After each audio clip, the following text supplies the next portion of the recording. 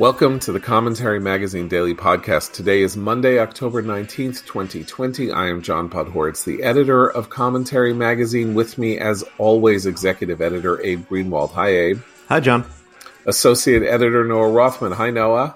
Hi, John. Back from Los Angeles, I see. How was the flying? It was really normal, with the exception of the fact that you have to keep a mask on. And after 8 hours, you want to rip your face off. I have no idea how service professionals do it. But beyond that, it was a really normal experience. Oh, good. Okay. And senior writer Christine Rosen, who did not take a plane, but did teach Aikido this weekend. Is that correct? Yes, actually. Yes. Our own black belt right here, Christine Rosen. So we have 15 days to go until Election Day. 30 million people have already voted. We don't know whether this means that we're going to have record turnout. This is the weird thing about early voting. And everybody needs to be prepared for this or to think this through, which is that in 2016 in Florida, there was a lot of early voting.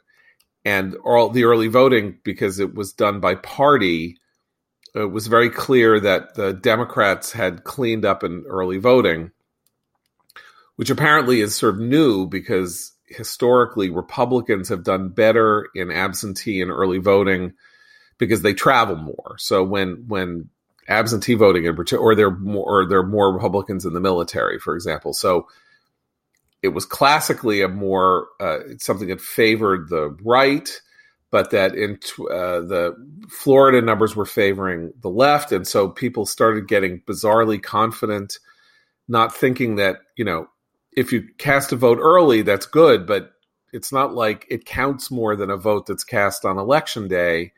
And then it turned out that the Republicans in Florida turned out in force on Election Day, and Trump, of course, won Florida, and that was the indication, the earliest indication that he was gonna seize the day and win the election. So we have this mammoth early voting, and so it seems to be close to 2-1 Democratic in some places, but that doesn't mean that Republicans aren't going to vote on Election Day. But on the other hand, it's better to bank a vote than not because at least people are voting.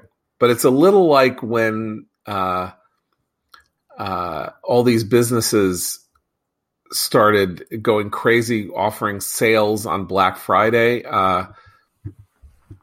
right after Thanksgiving online, so that they could get people to buy from them, because it was like, well, we need to register the sale. But of course, then that meant that their sales, like 2 or 3 days before Christmas were bad or down or something like that. So it's like, it's better to bank the sale than not to bank the sale, because maybe someone wouldn't buy from you. But with a vote, the vote that's cast early counts no more than the vote that's cast on Election Day. It's just that the kinds of things that could keep people from voting on Election Day won't necessarily keep them from voting on Election Day. Like, I guess, the pandemic, number one, but also if it's raining, if the lines are too long, if, they can't get off from work, whatever it is that might keep people from going, I don't need to do this. But what's interesting to me is that far from feeling confident, my sense, and we've talked about this last week, but I think my sense is that liberals and Democrats and people who are eager for a Biden victory are treating all this news and everything that's going on, including the polls, as they're Charlie Brown, and this is all Lucy and the football. And the football is, they are being lulled into a false sense of security, and they're going to come up, and even though they know that it's going to happen, they're going to try to kick the football, and then Trump is Lucy and pull the football away, fall on his back. Charlie Brown's dead on his back, and Lucy laughs again. It is a fascinating thing because no one has led by this much in the polls since Clinton in 96. There hasn't been a lead like this. Biden still leads in every single battleground state in the, in poll averages. And yet I'm telling you, the panic is very serious. Christine, are you hearing it from your, Abe, I'm sorry. Go ahead. Well, I was just going to say, but none of that has stopped them from being completely mystified and baffled still as to who and how anyone would vote for Trump. But that's part of it, right? That's part because they don't understand America. Right. And so for all they know, these insane people who don't live in the 10 largest cities in the country or around them are just, going to screw everything up again in the worst possible way. Well, it's also the case that I don't think most Americans aren't following the political news of the moment. And Noah, this is a point you've made frequently on the podcast. I think it's even more true in this election than not. The political class is so obsessed with Trump just as a personality, setting aside politics, that the average American couldn't possibly keep up or care with that amount of information about him, the detail. I will say, though, John, I have noticed more panic there is sort of low-level panic on the right as well about the very real possibility that Trump will not win re-election, rumors of, White House folks kind of quietly sending out their resumes. And over the weekend, we had John Cornyn of Texas embrace the idea that he was in a dysfunctional marriage with Donald Trump and he thought he could change him. But, like a woman who marries a man who can't be changed, this isn't working out well for him. So the distancing that we predicted a few weeks ago is very clearly happening among conservatives as well. So can I tell you a story from my book, From Hell of a Ride, which is the book I wrote about the last, if this happens, the last first term loss, George H.W. Bush's loss in 1992. So there's an anecdote in the book where Lisa Schifrin, who was working as a speechwriter for Dan Quayle, Bush gives a good speech or something. There's a good night. Something happens. And she goes to Bill Kristol, who is Quayle's chief of staff. And she's like, oh, man, did you see that? That was great. Things are really great. I think we can really turn this around. And Bill says, Lisa, work on your resume. That's all he says. So, anyway. Yeah, I mean, just not to be too contentious here, but I don't see a lot of panic on the right. And the examples that you gave, Christine, suggest that there really is no panic on the right, because that's not panic, right? Preparing your resume and quietly putting out feelers isn't panic. Prudentially distancing yourself from a very unpopular figure at the top of the ticket isn't panic. It's rational. It's a rational, a series of stopgap measures that you're making based on an objective calculation of the circumstances around you and the data to which you're privy, which is not what we're seeing from the left. They're reacting completely irrationally and irrespective of the data and the signals that they're getting around them.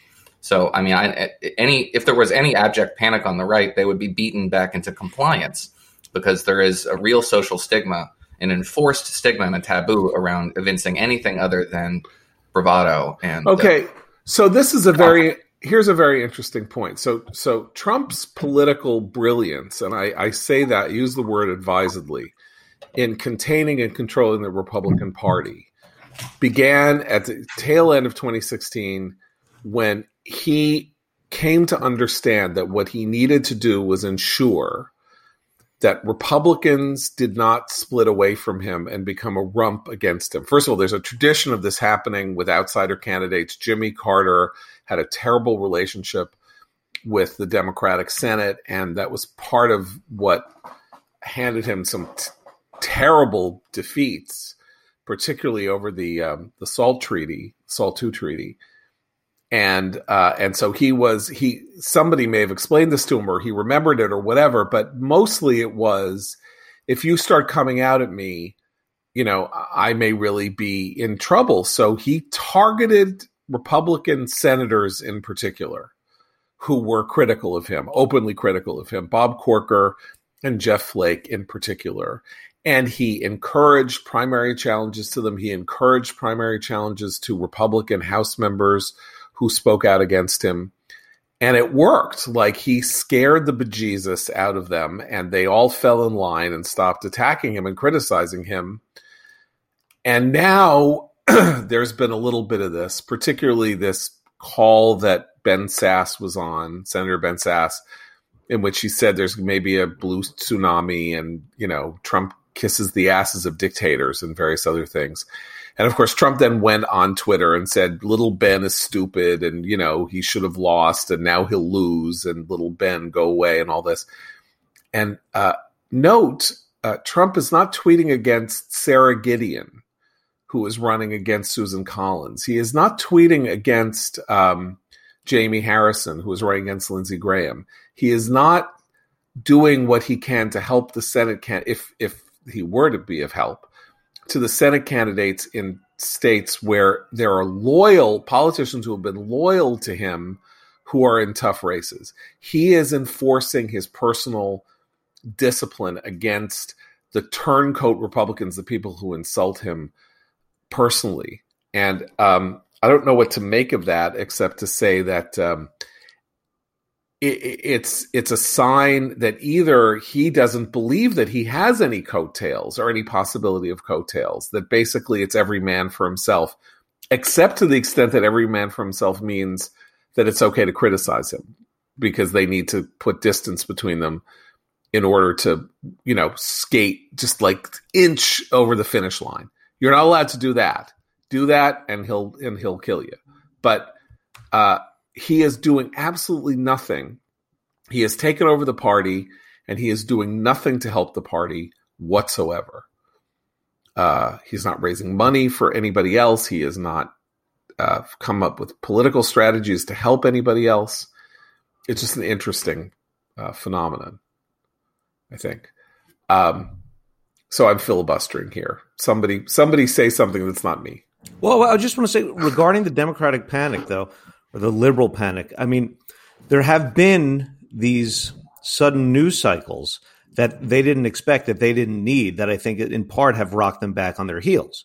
The death of Ruth Bader Ginsburg, and then the nomination of Amy Coney Barrett, and how well she has done. And now the very probable, her very probably sailing through entirely.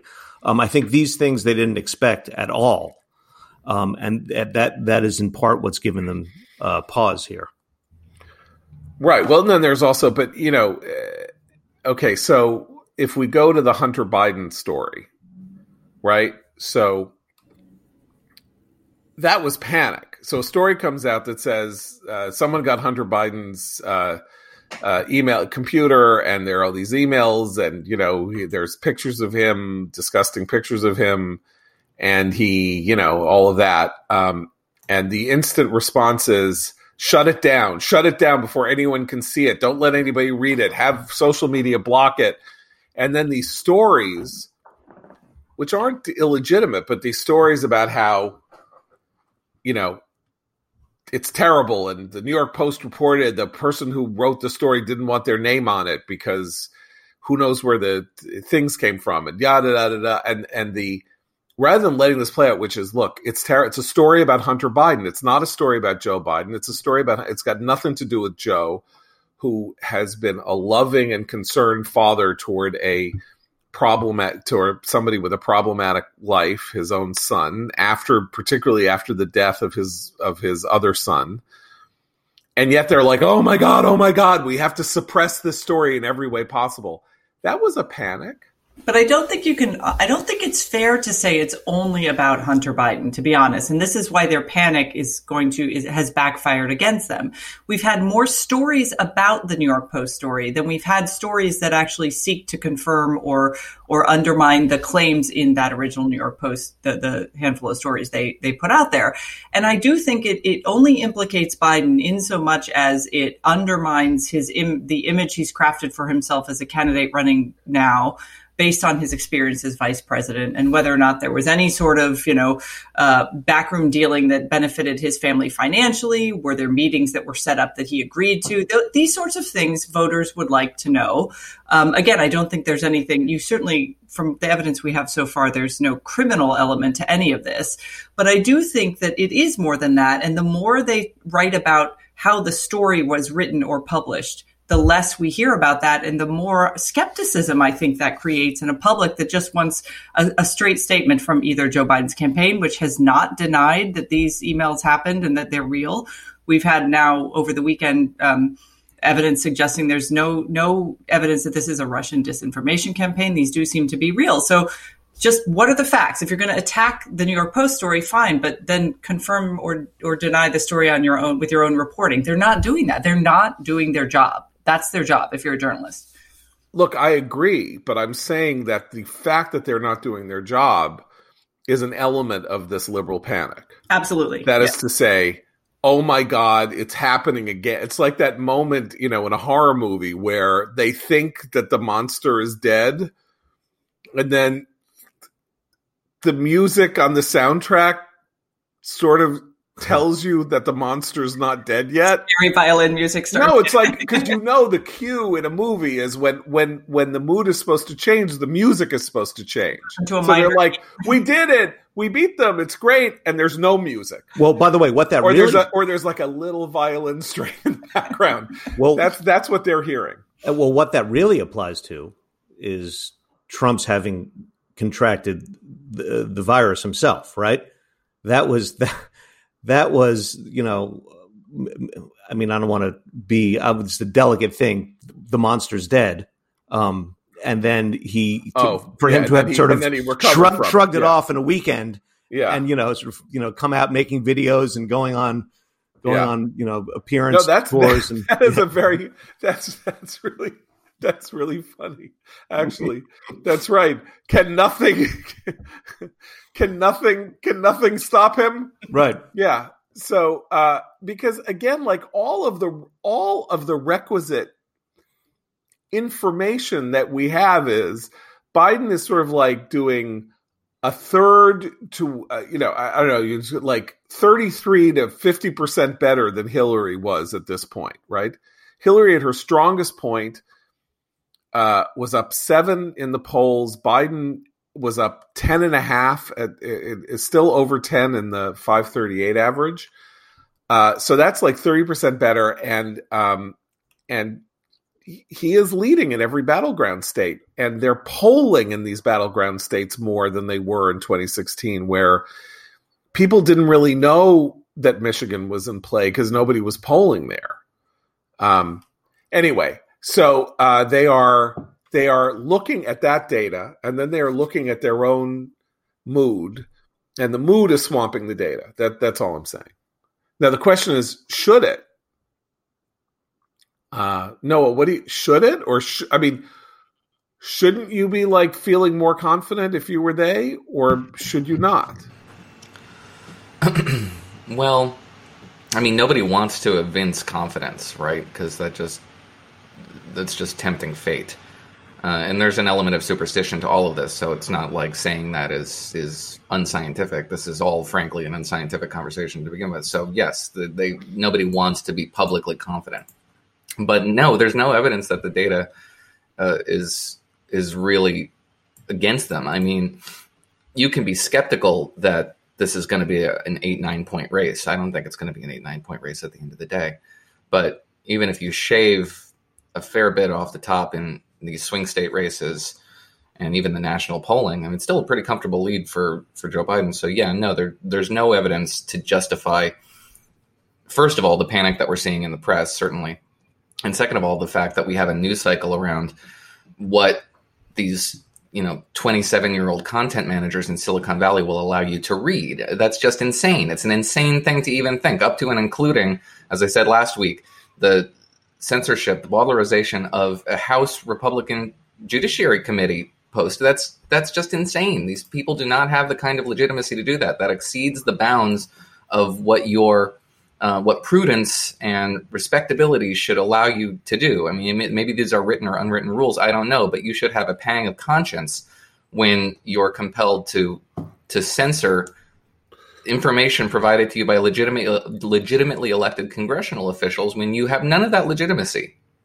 Can we go back to the New York Post story a little bit? Because I am struck in teasing out the attacks on it by a fascinating inconsistency in the attacks. The attacks are, this is a dirty trick. This is an underhanded, dirty trick. It's disinformation. Disinformation refers to something very specific that is not a dirty trick. Disinformation is invented realities, literally fake news, right? Disinformation are stories, classically Soviet disinformation were invented stories like crack was, a CIA invention or something like that. Like stories that were invented literally in the KGB and then retailed out through friendly press arms and stuff like that. So the claim is that the New York Post story is disinformation, meaning, but does it mean that what they are saying is that the emails that we saw and the texts that we saw were created in Moscow and then, made into PDFs, and it said that they were the files from Hunter's computer, but they were made up? Because that's one thing. That's disinformation. Or are they from Hunter's computer, but we shouldn't be reading them, which is a dirty trick, and that the story that Rudy Giuliani told is frankly not believable, which I think we really have to offer some credence to. That there's something fishy about this guy in Wilmington, Delaware, that Hunter Biden brings in 3 of his laptops and then forgets them there. Like, who forgets? If he brought them in to fix them, why would he forget them? Why, if he was living in LA, did he bring his laptops into a computer store in Wilmington? And we now have some Ukrainian Russian oligarchy, I don't even know who this guy is, who now says he has another 30,000 Hunter emails. Well, how does he have them? What does he have to do with the Wilmington computer shop? Doesn't that suggest that somebody may have stolen these machines? How is Steve Bannon involved? And didn't I last hear that Steve Bannon had been, was under arrest and, out on bail? I understand that we have to it's fine that, we have a presumption of innocence, but something fishy is going on with these laptops. And that's a perfectly fair thing to talk about. But you can't call it disinformation unless you're willing to say that it's not true, because disinformation is untrue, is fake information for a political purpose. The Steele dossier was disinformation. Right. Although Steele, here's the complicated part. Steele didn't know that the disinformation was go out and find out crap about Trump, and then he found out crap about Trump and assumed it was all true. Or he even said it's as unconfirmed or something like that. But, some of it was made up, obviously, or a lot of it was made up. Anyway, I'm seeing this total elision between this notion that there is something underhanded and scummy about retailing information from these computers whose provenance is very, very unclear. And this notion that we shouldn't read it because it's not real. Because as everyone on the right who is following the story says, they're not denying that any of it is true, which is striking. Now, you could say they're not doing it because they don't want to give any oxygen to the story whatsoever, so they're not going to respond to it at all. But you can pretty flatly say something is fake if it's fake. Well, and Joe Biden did respond over the weekend. There was one interaction which I think speaks to this broader question about panic that we've been talking about, where I believe it was a CBS News reporter asked him, do you have any response to the Hunter Biden story? And he went off on that reporter in a way that when Donald Trump has in the past gone off on reporters in very personal and angry terms, has been denounced by other journalists. In this case, Joe Biden was not really denounced by anyone, save maybe one other CBS reporter. So you do have Joe Biden very defensive. He called it a smear campaign. He absolutely refused to engage, including it with any denial.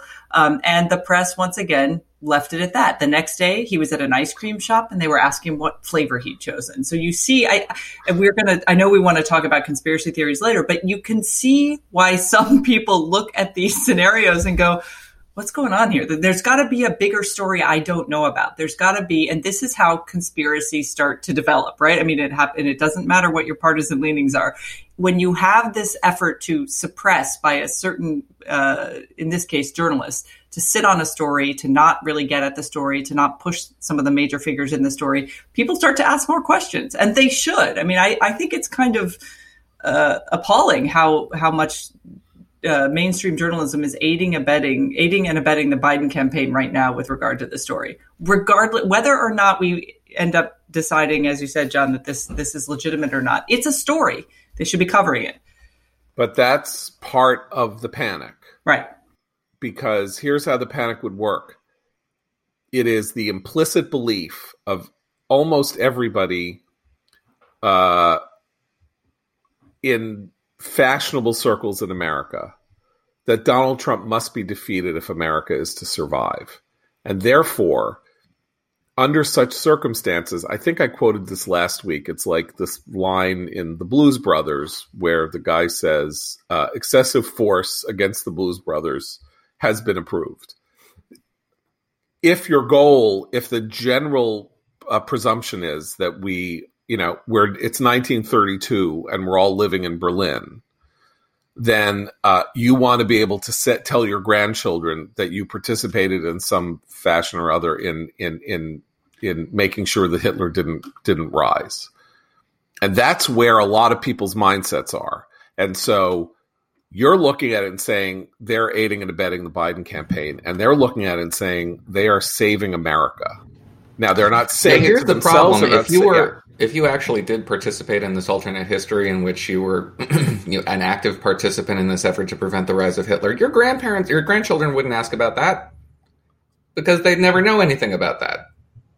This is all in your own head, right? But that's all part of the drama. We've all been raised. We've spent our entire lives with my thing was, what would you do if you were on the Poseidon Adventure? That was my 11-year-old thing. Would you be the person who screamed and panicked and tried to climb over the other person and tried to get to, scrambled around? Because if you were that person, you lost your head and you panicked, you would have drowned. Or would you have been one of the resourceful, calm, focused people who slowly started climbing up the ship as it was upside down and got yourself out of the ship? That was the challenge. Were you a resourceful person or a hysterical person, right? And this is the Nazi version, which is, what would you have done if you were in 1932 Berlin? What would you have done? Would you have been, or would you have just been one of the get along to go along people? And I have had friends or ex-friends, really, who, in the heat of some discussion where I said, no, I don't think Mitch McConnell is the most evil person on earth, say to me, these are dangerous times. This is 1930 in Berlin. You are going to have to choose a side. And I'm like, oh, really? You're telling me I have to choose a side? I'm, a Jew in America, and you're accusing me of being a Nazi? Go screw yourself. That's my one friendship that really hasn't survived these years was that analogy. And I hear that thing going on when I see this. No. I mean, we can't even report on what's going on with Hunter Biden. Not that, by the way, I think that Hunter Biden is a big story. I actually don't think Hunter Biden is a big story, and I don't think that it's that easy to connect Joe to it. And he's 49 years old, and Joe is 77 years old. And, he's running against a guy who has his son-in-law as his main advisor and his daughter as a senior White House advisor on the federal payroll. So that he's walking around saying, oh, this is terrible. The Bidens are a criminal enterprise. Well, look in the mirror, buddy. I'm sorry. You can't have it both ways. And the right can't have it both ways either. They can't defend Trump's conduct toward his own family and his private business and then turn around and be all shocked and horrified that Biden plays in the swamp or that the Biden family played in the swamp. I mean, I don't like it, whatever, but sorry. You don't get it both ways. If it were John McCain, that would be a different story. Like John McCain, or if it was some other Republican were running against Joe Biden, whose son was, and brother were enriching themselves, then maybe it could be an issue. But Trump can't make that an issue, and Trump's partisans in the press can't make it an issue.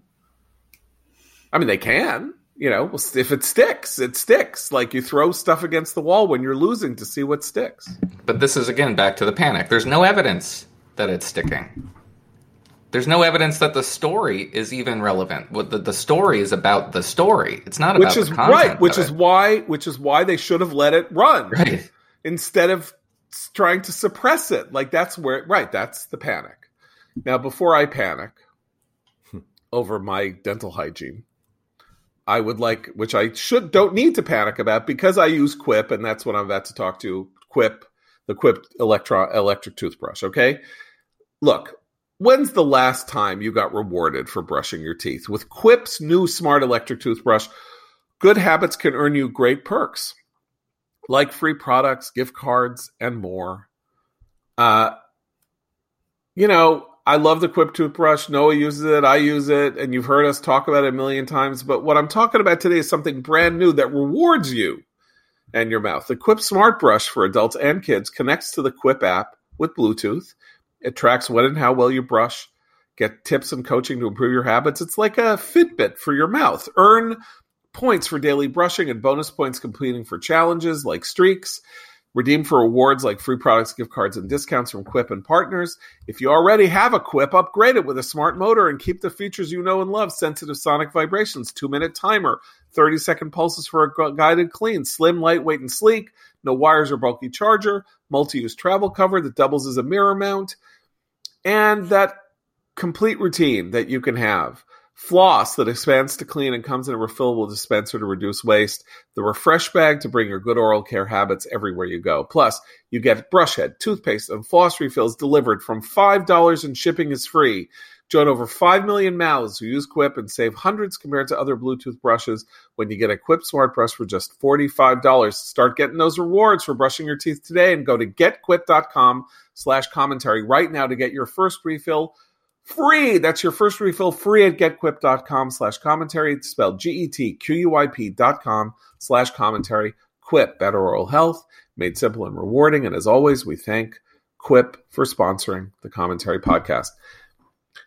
So, Trump refused to disavow QAnon, the giant conspiracy theory centering on somebody who seems to have stolen his name from Ian Fleming's James Bond novels, that goes from breaking up a pedophilia ring to the idea that we're somehow being aliens are taking the place of people, or JFK Jr. is going to resurface and Trump is going to fire Pence and make JFK Jr. the vice presidential, whatever. I don't even know what the hell they're talking about.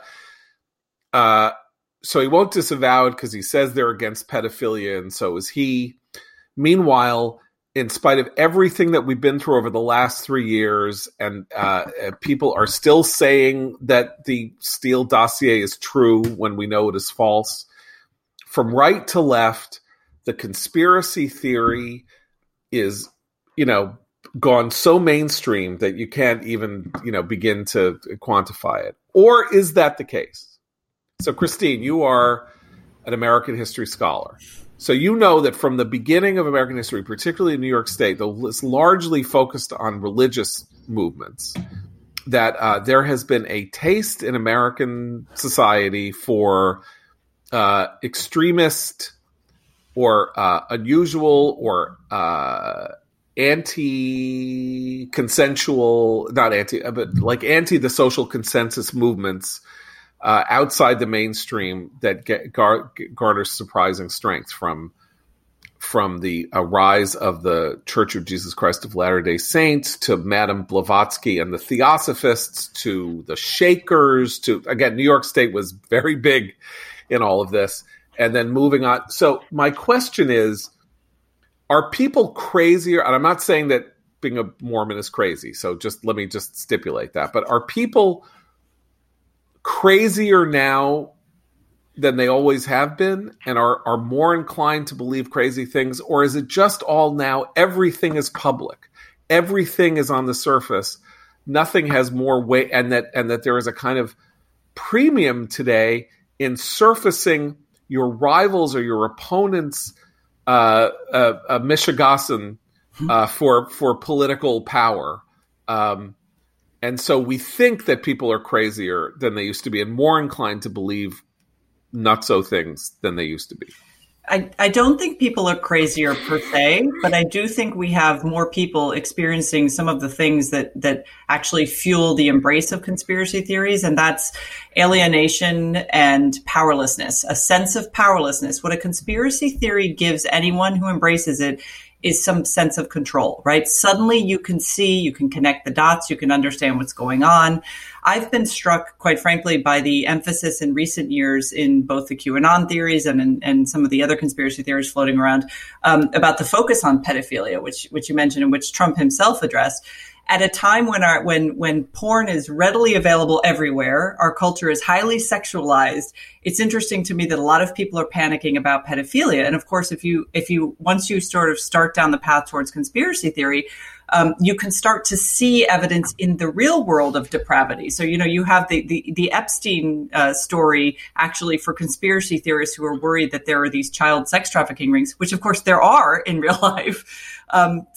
They can find the evidence. What they also can do is find each other immediately online. And that is something, the scale of these has grown seemingly more vast, even though I don't think the psychology of them has changed that much, because you can find like-minded people immediately. You can start organizing things. You can, in the case of the Pizzagate, QAnon-ish activity, find people who are willing to pick up a gun and start shooting because they think they are protecting children.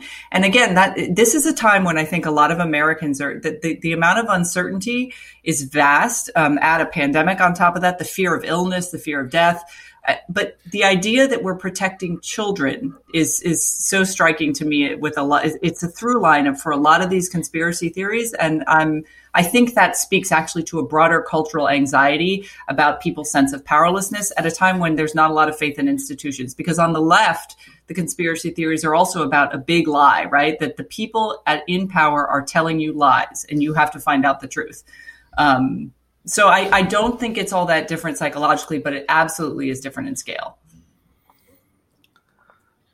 Yeah, so I wrote a little bit about this in my book. And that would be Unjust, available at Amazon. Social Justice and the Unmaking of America, available at Amazon and other fine retailers. But mostly Amazon. Sure. Whatever works, I don't care. Just go buy it. So there is, Christine's right, there's nothing new psychologically here. But there is a new element to it, and that is the market for it. So obviously the right has their conspiracy theories, the QAnon stuff. I mean, it began really in the beginning of the Trump presidency with this notion that the president's election was tainted by illegal aliens voting in vast numbers in these states where the president didn't win the popular vote. In 2017, YouGov polled this and found 52% of Republicans agreed with that notion, essentially calling the election they won illegitimate. Now, the left has their own conspiracy theories. You mentioned the Russia probe and the notion that the president is beholden to Moscow as a theory in the absence of evidence. But a bigger one that probably on the left that evinces all the traits of a conspiracy theory is racism, and the notion that racism pervades every aspect of society. It is an essential conspiracy theory. This is something that is omnipresent but unseen. It's all-consuming but subtle enough so that it's invisible to the untrained eye. And the actions that you need to take to mitigate it are vaguely spiritual in nature. So it has all those elements. Why it's so attractive now is the newness of it, because all conspiracies, as Christine said, have the advantage of exculpating you from your own circumstances, right? You are not responsible for your lot in life. A series of really, vested interests and powerful interests that most people are even unaware of have done this to you. The market for that is new. There didn't used to be as much currency in a victimization narrative as there is now. And usually, it's repulsive on the left, but it's forgivable insofar as this is something that's usually native to the out party.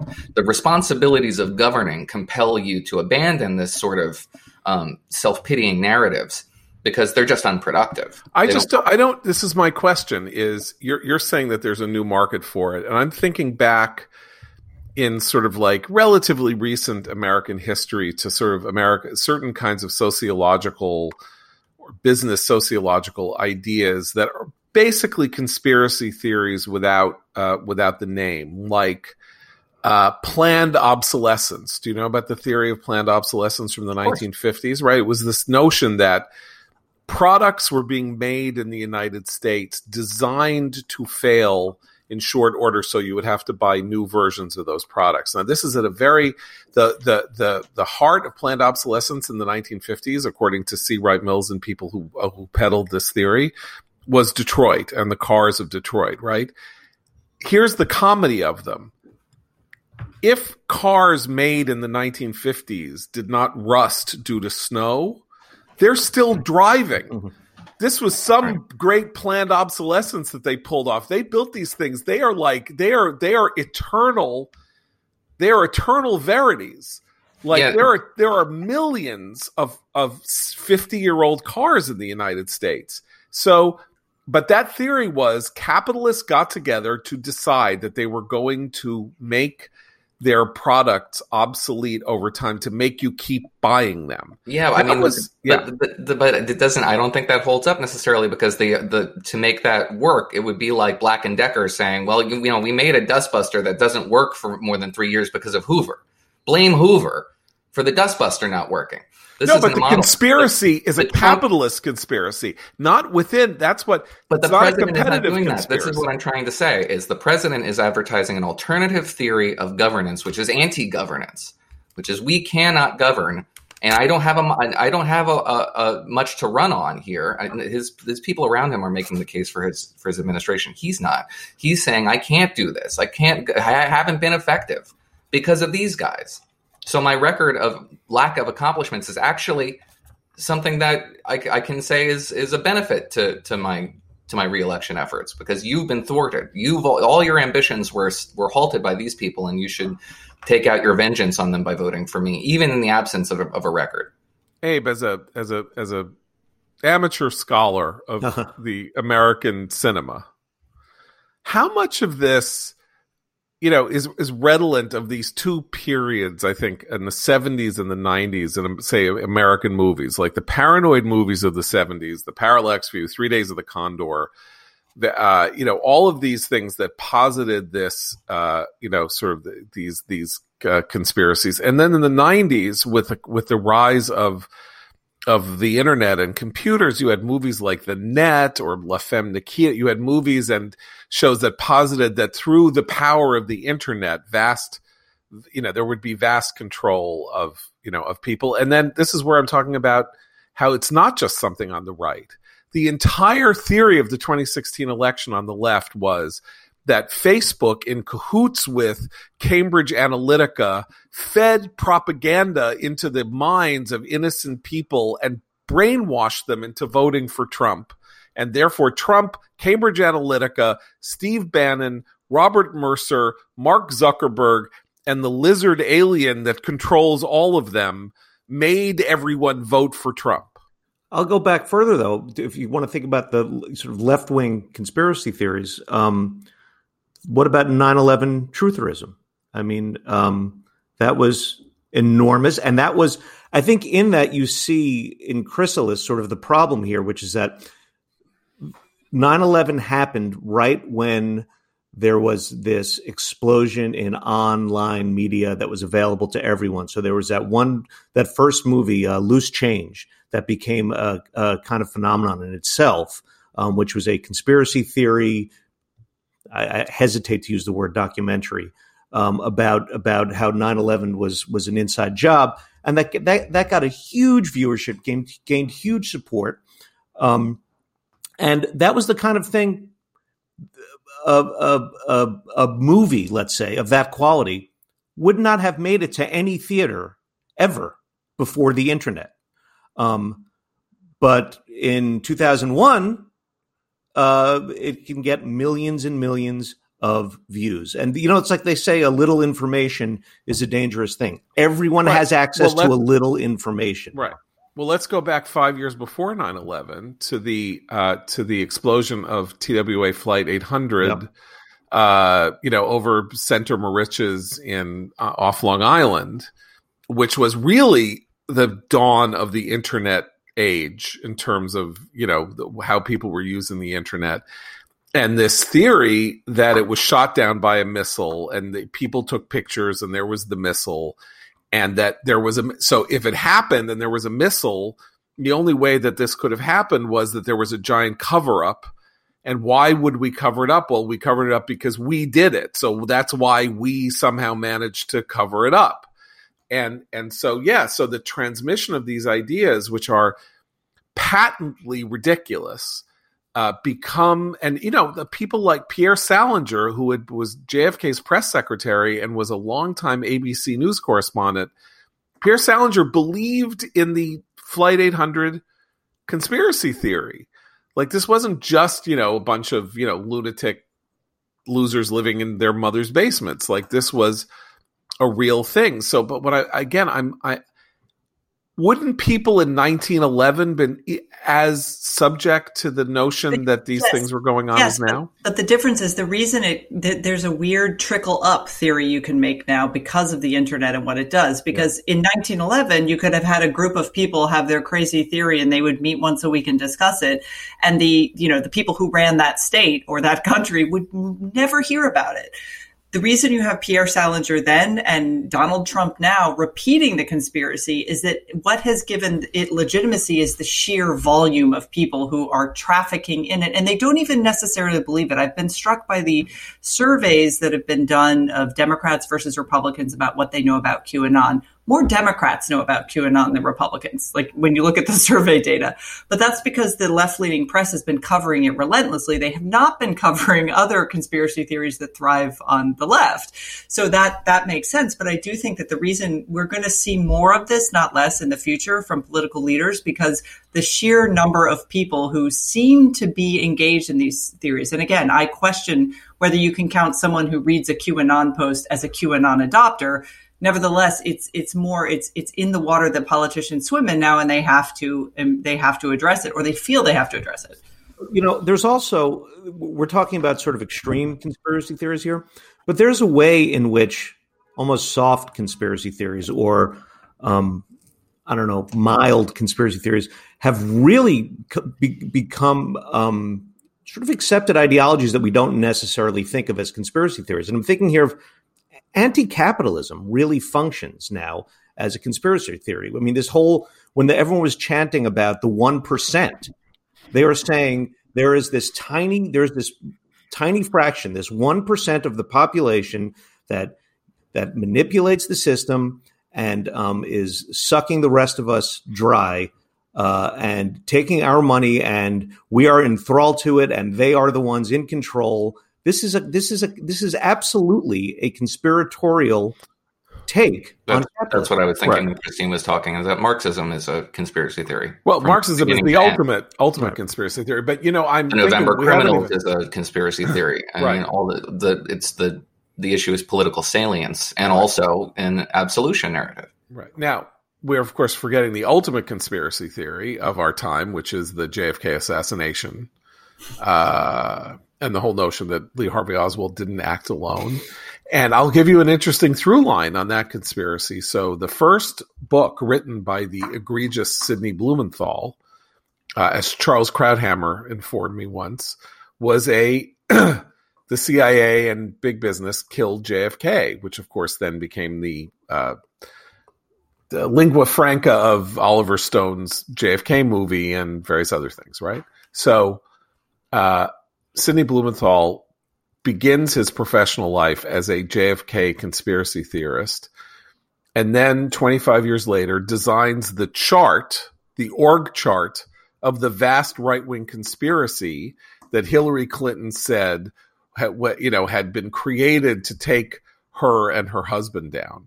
And that was his great work, was this, Carrie Mathison, it's always sunny in Philadelphia chart with the strings connecting everything on the giant wall of conspiracy, which was basically that, the Bradley Foundation and various other people gave money to conservative magazines. And so therefore Bill Clinton had to, get oral sex from Monica Lewinsky in the Oval Office. apparently that was basically, and Hillary and Bill had to take sweetheart loans and then write them down off Whitewater because they couldn't help it because of the vast right-wing conspiracy. So the JFK theory, and again, a lot of this is you can sort of understand the inexplicable nature of the Kennedy assassination. Guy shoots him from a window. He's then arrested. He's like walking down a corridor, and then some weird gangster from the town shoots him and kills him before he can be arraigned. I mean, you know, you can understand this totally inexplicable set of events and needing to apply logic to it. That's what conspiracy is logic to explain that tragic, inexplicable, horrifying, awful things are in fact happen for a reason. And that's why they're all a substitute religion. I mean, conspiracy theories are in essence a substitute religion because they provide a description of the world that is meaningful and comprehensible to people who believe that the world is inexplicable and incomprehensible. We must not leave out of this anti-Semitism and the rise in anti-Semitism, because anti-Semitism is, among other things, a conspiracy theory. It is the oldest conspiracy theory. It is a theory about how the world works, and according to there's this cabal of Jews who secretly have their tentacles wrapped around the world and control everything in this hidden system that you have no access to, and you're getting screwed by. Well, one thing about I do think the heightened concern right now about the mainstreaming of conspiracy theories, whether it's QAnon or anti-vaxxers, whatever it is, I do think that heightened concern is a good thing. We should be more aware of this, and that's because like a free society with healthy institutions, obsession with bribery, which like in a country like the US actually doesn't happen that much if you compare it to the way other countries work. It's actually a reflection of the strength of our institutions when we're obsessed with one small thing. What concerns me now about, certainly in particular, the deep state conspiracy theorizing, that aspect of it suggests a real mistrust of the institution rather than an understanding that we have to make sure we protect this institution from, kind of nefarious activity. In fact, now it's like it signals a breakdown of trust in those institutions, right? Because it used to be the old CIA conspiracy theory about crack in African-American neighborhoods was one thing. Now it's anyone who works in the FBI is a deep state and we even see on the left these occasional calls by opinion writers that's a positive thing, right? There was a recent opinion piece in the New York Times saying, if you're a decent public servant, you should be ratting out anything that Trump is doing. Like this idea that that's actually makes you a better American. So I think the heightened awareness of it is a useful tool if we can see it as a reflection of some of the problems we have with faith in our institutions, because that is down the line going to lead to some other ill effects, not just conspiracy theories. Well put. And we will reconvene tomorrow to offer some more cheery reflections on our current predicament. For Abe, Noah, and Christine, I'm John Podhoretz. Keep the candle burning.